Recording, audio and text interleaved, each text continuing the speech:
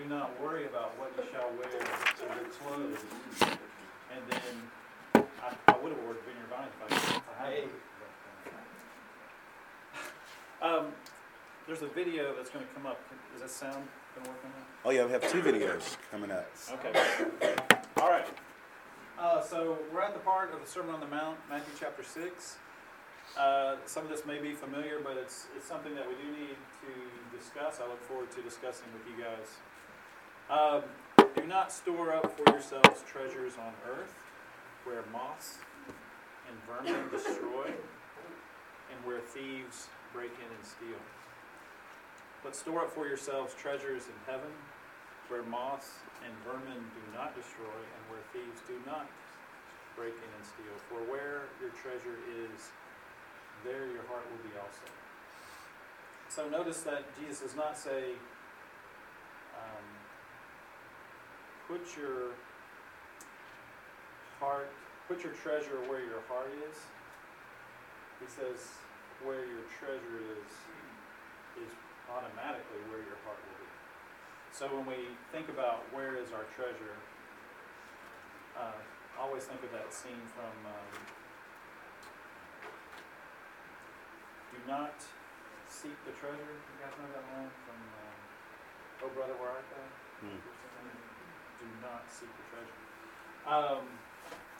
Coen Brothers, I wonder if they made a reference to this. Maybe. So how do you know where your treasure is? Well, look at where you spend most of your time, most of your thoughts. Back in the day when we used checkbooks, I used to say, look at your checkbook register. You guys know what a checkbook register is? So now I guess look at your checking account statement or your Venmo. I don't know. Look at all the places your money is going. Your Snapcash. Probably for you guys it's going to be Jimmy John's and other fast food places and things like that. That's where your treasure is. Your belly, your food. The eye is the lamp of the body. If your eyes are healthy, your whole body will be full of light. But if your eyes are unhealthy, your whole body will be full of darkness. If then the light within you is darkness, how great is that darkness? That sounds almost like Buddha or something. Yeah. What does that mean? The light within you is darkness. How great is that? What does that mean? Just share some thoughts. I guess it's almost amplified because it's something dark, but you think it's so positive that you really hold on to it, and it's really kind of destroying you, maybe. So you think it's giving you more light, and it's actually bringing more darkness in. One of my colleagues, Earl Lavender, used to say, people pray for a good parking spot at the mall, so God can help them park closer to the place where they go in and get further away from God. That's prophetic. Because when you walk through a mall, even if you're just going for fun, as we used to do when my daughters were younger, I learned this when I got married into an Insta family of daughters, when I was just a single dude before, that you could go to a mall for fun. Like I just went to a mall to get things. But we, on Friday nights, would go to the mall. That's something to do as a family. And when you walk around the mall, no matter what clothes you're wearing, you see clothes that you want more than the clothes that you're wearing. That's the purpose of the mall. It forms, these are activities in our American culture that actually form us into consumers. We don't often think about it. We think we're just going to the mall. But you're going there, you think you're bringing more light into your life, and it's bringing more darkness into your life. So if your eyes are unhealthy, your whole body will be full of darkness. So we have to beware of this consumer materialism. No one can serve two masters. Either you will hate the one and love the other, or you'll be devoted to the one and despise the other. You cannot serve both God and money. So that's a start. I would like to have a little bit of both. Well, maybe a lot of God. But I want money too, right? Cannot serve both God and money. you believe that? It's tough. How do you show that you control your money and your money doesn't control you?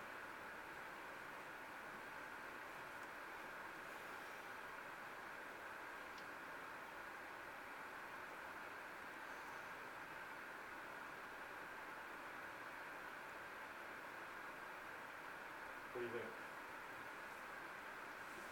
Not buying the clothes that we want more at the mall. That's right. Go to the mall and And don't buy anything. Go to Target. We used to go to Target. It was $100. Oh, Not every Easy. trip to Target was Easy. $100. We just went in there to get something else. also, I think it's devoting money to God first, right. instead of what we have left over. Yeah. Yes. Somebody has said that the only way to show that you control your money is if you can give some away. Yeah. If you can give money away, then that shows that you are deciding, you are controlling your money and not vice versa. Okay. Therefore I tell you, do not worry about your life, what you will eat or drink, or about your body, what you will wear. Is not life more than food, and the body more than clothes? Look at the birds of the air. They do not sow or reap or store away in barns, and yet your heavenly Father feeds them. Are you not much more valuable than they are?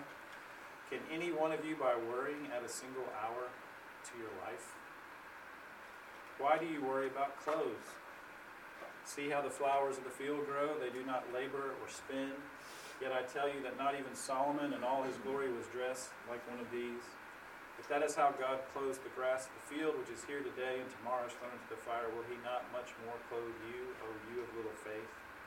So do not worry, saying, what shall we eat? Or what shall we drink? Or what shall we wear? For the pagans run after all these things, and your heavenly Father knows that you need them. But seek first his kingdom and his righteousness, and all these things will be given to you as well. Therefore do not worry about tomorrow, for tomorrow will worry about itself. Each day has enough trouble of its own. So lots of things in there. We're going to watch a video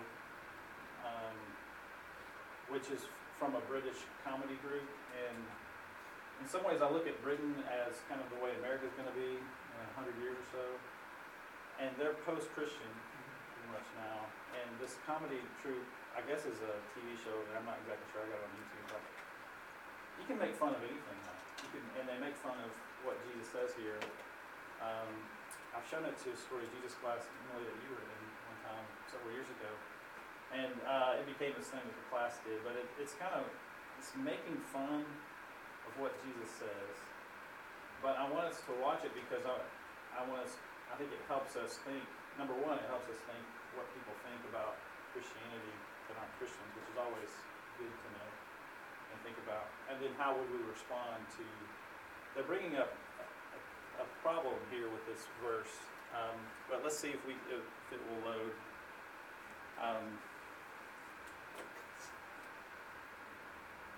This is kind of like a Monty Python-ish type group.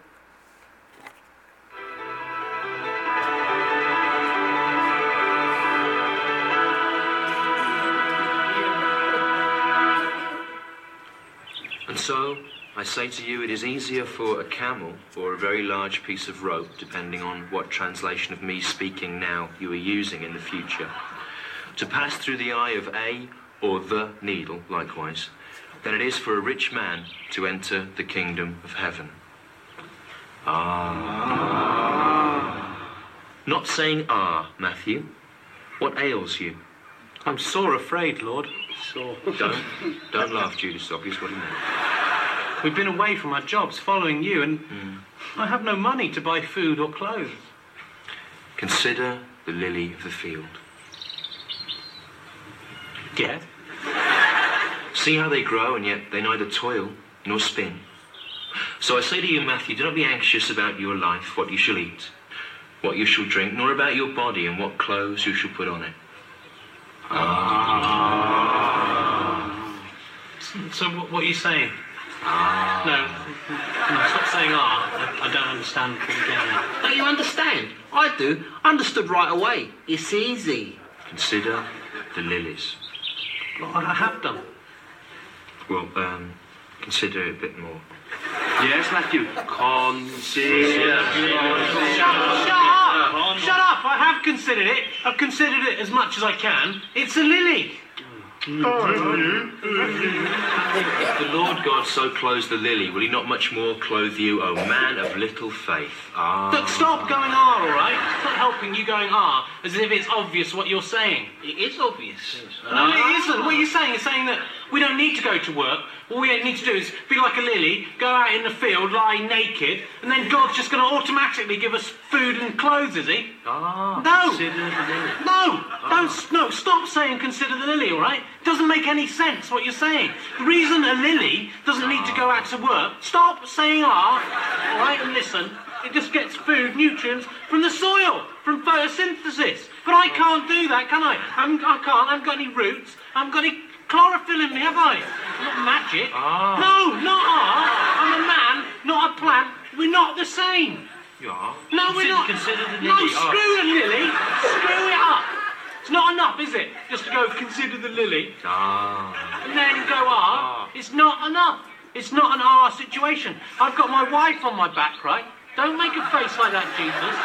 Saying, I want some money for sandals for the kids. No, well, I don't care. What am I going to say to it's all right. Don't worry, I'm just going to lie nude in the field. That'll sort it out. No. Consider... No. Answer the question. Well, Peter understood what I meant, didn't you, Peter? Yes, Lord. Exactly, so... It's Pimpsy. Yeah. So Peter can explain it to you, Matthew, now, perhaps. Well, I've got to go. I'll be back in a bit. Well, consider the lily. That's it. All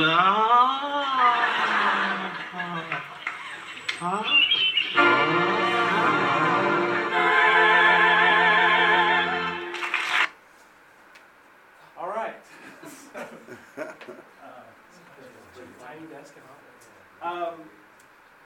Take some. I'm going to let you talk amongst yourselves and come together on. I think it's an interesting question. What does this mean to not worry about your clothes because God is in control? What's the practicality of that? Or what do you think Jesus is actually saying when he's giving us this advice? Because you could take it like that kindly truth does and say that doesn't work. It doesn't make sense. And surely we do have to think about tomorrow. People say live every day like it's the last day of your life, but you spend all your money. You don't have anything. You don't go to class. Right? Maybe you come to this class, but I'm even classic. We'll put the passage back up, but just talk about what do you think is the, I'm going to assume, genius of what Jesus is saying, and then we'll talk practically about how we can live this out. Take some time to talk. Go ahead. Yeah.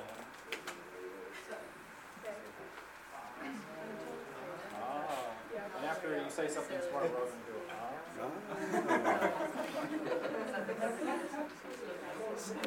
what you guys been talking about?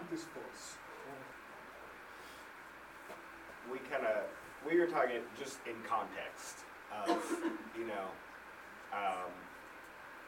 just, you can't serve God and money, right? And in the context of that, and then this falling, if you are so focused on, I guess, material things, well then, what are you serving, right? You're serving material things. So, if you can't serve God money, then we would, in that context, be serving that if that's all we're focused on. Yeah. Everybody's going to serve somebody. That's a song by that guy that writes all the songs. Oh, yeah. Bob Dylan? Bob Dylan. That's Bob Dylan. Bob Dylan. I'm tracking with you. He does write all the songs. Everybody's going to serve somebody because some people say, I'm I don't want to serve God. I'm like, okay, well then who are you going to serve? You're going to serve somebody, right? And so if you don't serve God, you're probably going to serve consumerism and whoever dies within those stories wins, because it becomes about the life. What kind of life can I have for myself or for my family? Or you could have some humanitarian interest, but I wonder. Yeah, good. Let's go to the back. You're in the back. I did most of the talking and dominated our conversation with a little bit of an existential crisis, because I don't know what to think of this.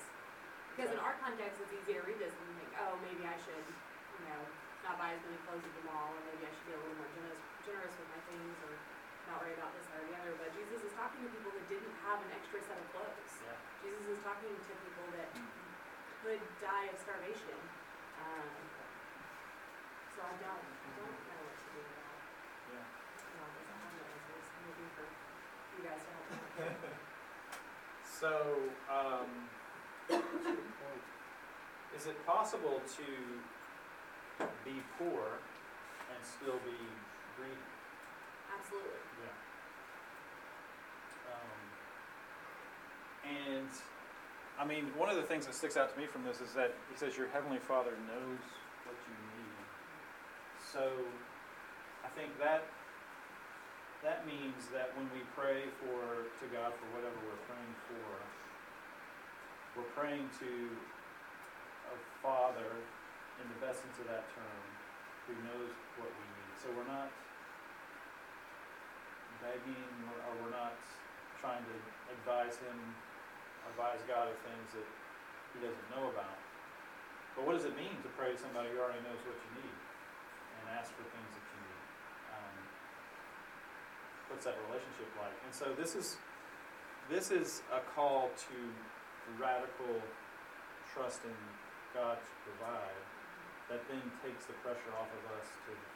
So if you're poor and don't know where your next meal is coming from, that becomes very real. That we have to ask God for what we need and trust that God will give us what we need. But I also don't know that God ever promised us that he would give us all the food we need and all the clothes we need, because there are people that die of starvation every day. Right. And so he says, seek first his kingdom, and all these things will be given to you as well. That has to be very general, and it also has to be more spiritual than physical. So that's what drives me to understand some of this in a more spiritual sense. But I don't want to just make it spiritual, because then it gets us off the hook with all our nice stuff. It's a beautiful image of what the kingdom of God will be someday, and if we all actually lived like the Sermon on the Mount calls us to live, then this would be easy. We would take care of one another. Yes. People would have enough food and enough clothes, but that's not the reality of the world. So Jesus is trying to construct a kingdom of followers around that share everything. I'm not talking about communism, but I mean that take care of each other. So if you are in a good church community that cares, you do have what you need because everybody takes care of it. So I've always, in abstract, wanted to live in a commune.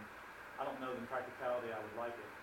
But in abstract, that would be the way to live, because you don't have to worry so much about getting all, like I think about it, I live in the suburbs, right? The thing about the suburbs that strikes me is every house, we all have our own lawnmower. I'm like, why do we all need our own lawnmower? We're not all mowing our lawns at exactly the same time. We could share a lawnmower, And I actually did with my neighbor.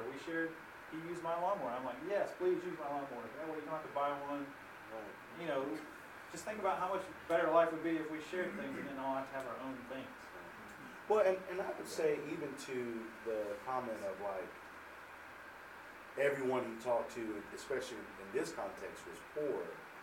Well, we know that is completely true. We know there were people who were helping fund the ministry as it was. Same with Paul. I think what if anything, it's like he's trying to maybe even speak to those who have the access to all of the money. Don't remember, we're not trying to be like these pagans who run after all of these such things. And so look at what we've gathered here. Like, we need to care for. And so hopefully the hope for us is that, like you said, those of us that have the monies are now giving the monies away so that we're providing the clothes and the food and the shelter for those that do not have. And maybe it's, giving those that are poor, like, hope, like, look, God knows, like, but don't add another thing on top of the already thing that's happening in your life by worrying about having all of the things. Because you're not a pagan. You're trying to follow this new way. Maybe, I don't know. Yeah, in our discussion, we talked about, where I said, like, what we eat, what we drink, or what we wear, like, I feel like Matthew 25, like, parallels this a little bit when it talks, like, that's the passage when they're talking about separating, like, the sheep from the goats, and they're like, Jesus, when did we, like, give you something to eat, like, when did we give you something to drink or something to wear? And he's like, those that, like, when you did it to the least of those, you did it to me. And in the context of, like, the Sermon on the Mount, I feel like it's just, like, it calls us to, like, radical, humble, like, servitude, and it just, like, it helps it to, like, shift the focus on, like, what am I gonna, like, eat and wear and drink, and, like, maybe towards, like, other people, kind of. Yeah, Matthew 25, though, there will be a final exam question to life. And there'll be a final exam, and it'll have one question.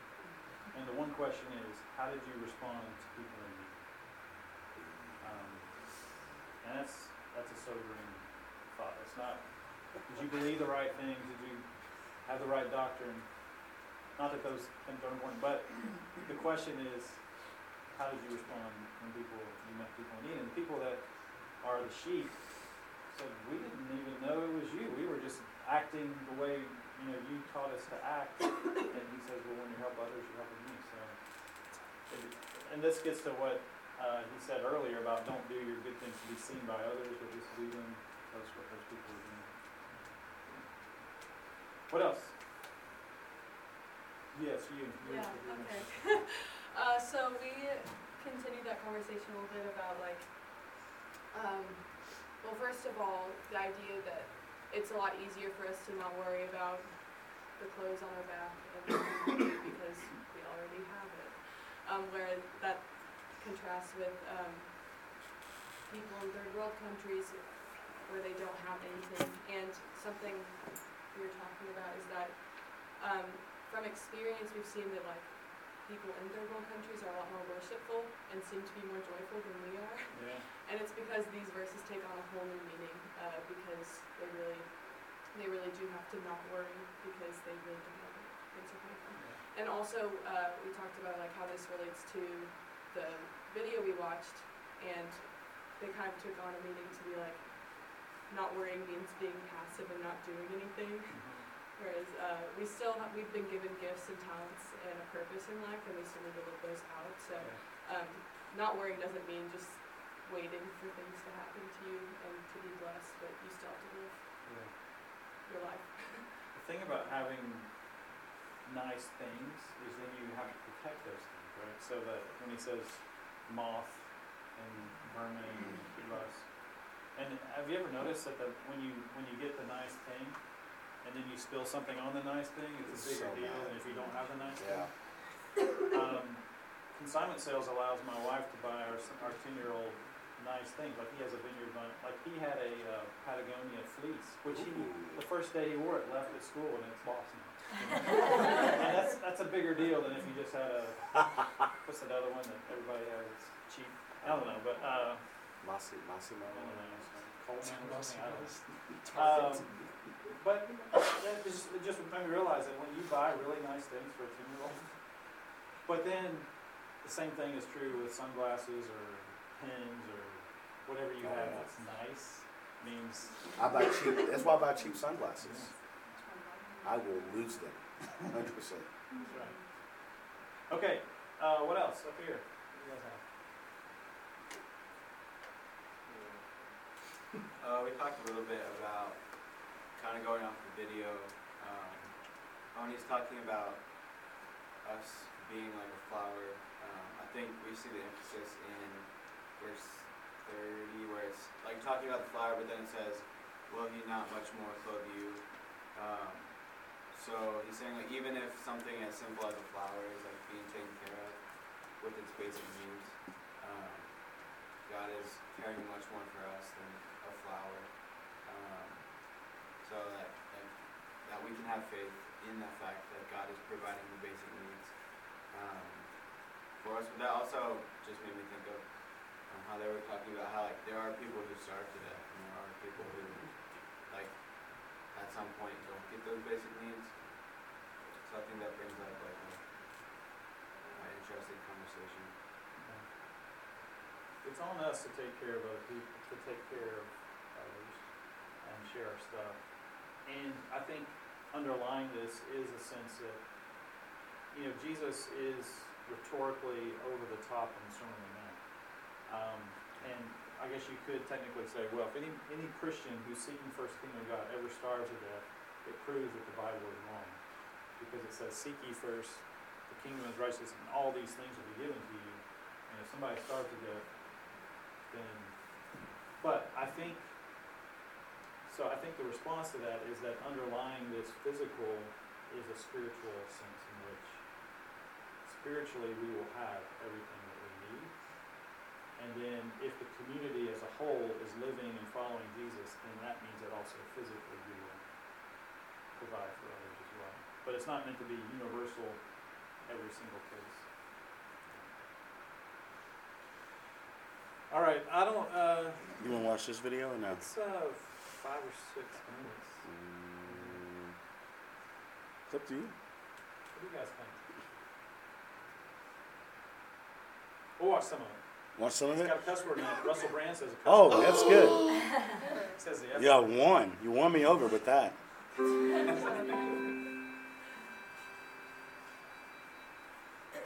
When How I Met Your Mother first went on the air, I ran into an actress that I knew, met and she him. said, "Are you just like so happy all the time?" Why am I unhappy? Okay, Stephanie Gaga, hybrid person. Why are you unhappy? Why is it that you want to quit music? And I remember thinking like, oh, that sitcom's coming. Like that sitcom, it's coming. And when I got it, I mean, I wouldn't say it was a depression, but you kind of go through a disappointment because that fame or that thing didn't satisfy the way you thought it was going to satisfy. I had bought into the not uncommon notion that when I taste success, when I get over there, then I'll be happy. But the strangest thing happened. As the show got more successful, I got more depressed. I thought it would be good to be rich and famous. It would be good to be the opposite of this. It would be good to have stuff. It would be good to have money. It would be good to be invited to the party. Well, I've been invited. I've been in. We're having this chat in a private Swish members club in East London. It's super cool. There's bare brick walls. Everyone's double good looking. But I've been inside now. I've seen the other side of the looking glass. It ain't fucking worth it. It's not good. It don't feed your soul. I still feel empty inside. I had everything a man could want, even then. I was a millionaire. I had beautiful women in my life. I had cars, a house, an incredible, solid gold career, and a future. And yet, on a daily basis, I wanted to commit suicide. As a Beatle, we made it, and there was nothing to do. We had money, we had fame, and there was no joy. The media told me every day, and it's telling you every day what it is to be successful. So you've got MTV Cribs, you've got billionaires in front of your face, you have these extrinsic, external goals that will say, oh, Tom Shadyac has arrived. He has the right house, the right car, he flies privately. And when I got there, it was empty. I was successful in the music business, I was successful in modeling, in television, in real estate. So I made all this money and I had all this success. And here I was going, okay, I still don't feel any different. We are told that if we're beautiful, if we're skinny, if we're successful, famous, if we fit in, if everyone loves us, that we'll be happy. But that's not entirely true. I don't like wasting my time spending days just shaking people's hands and smiling, taking selfies. It feels shallow to my existence. I have a lot more to offer than my image. I don't like being used to make people money. I feel sad when I am overworked and that I've just become a money-making machine and that my passion and my creativity take a back seat. That makes me unhappy. If you are looking for fame to define you, more and more of this, but you can look it up on YouTube on your own. But the power of that to me is a lot of times our culture says that defines success and making it as becoming famous and becoming like these people. And when you hear people who have all that stuff who say that is empty, I think it confirms the truth of what Jesus is saying, that when the light within you is darkness, how great is that darkness? If you think what's going to bring you happiness turns out, after you get it, to bring you sorrow, that's a deep, deep sorrow. So we have to find ways of defining success and resisting the consumer culture that we are we drink like fish lives in water, doesn't know it's in water. We don't realize what it does to us. To live in a culture that prizes having enough money to get the stuff, to get the things. So it's good for us to hear people that have those things talk about the emptiness of that, so that we realize there's something more to life than just getting the things. All right? So if you're interested in that video, it's pretty good. It goes on. It's not a Christian-done video, but it's a good... Not all those people are Christians. Did you recognize everybody? There's some in there that... I start getting into the Instagram people and stuff. I don't know those people. Yeah. Cool. Well, thanks. The only thing I would say is that this list that is compiled here is a good list. So if you take a photo or write some of this down, this could be a good things to reflect on this week on the attempt to the spiritual discipline of simplicity, which is what we all need of, a little bit more of. All right. Have a good one. Thanks for Thanks. Meet somebody.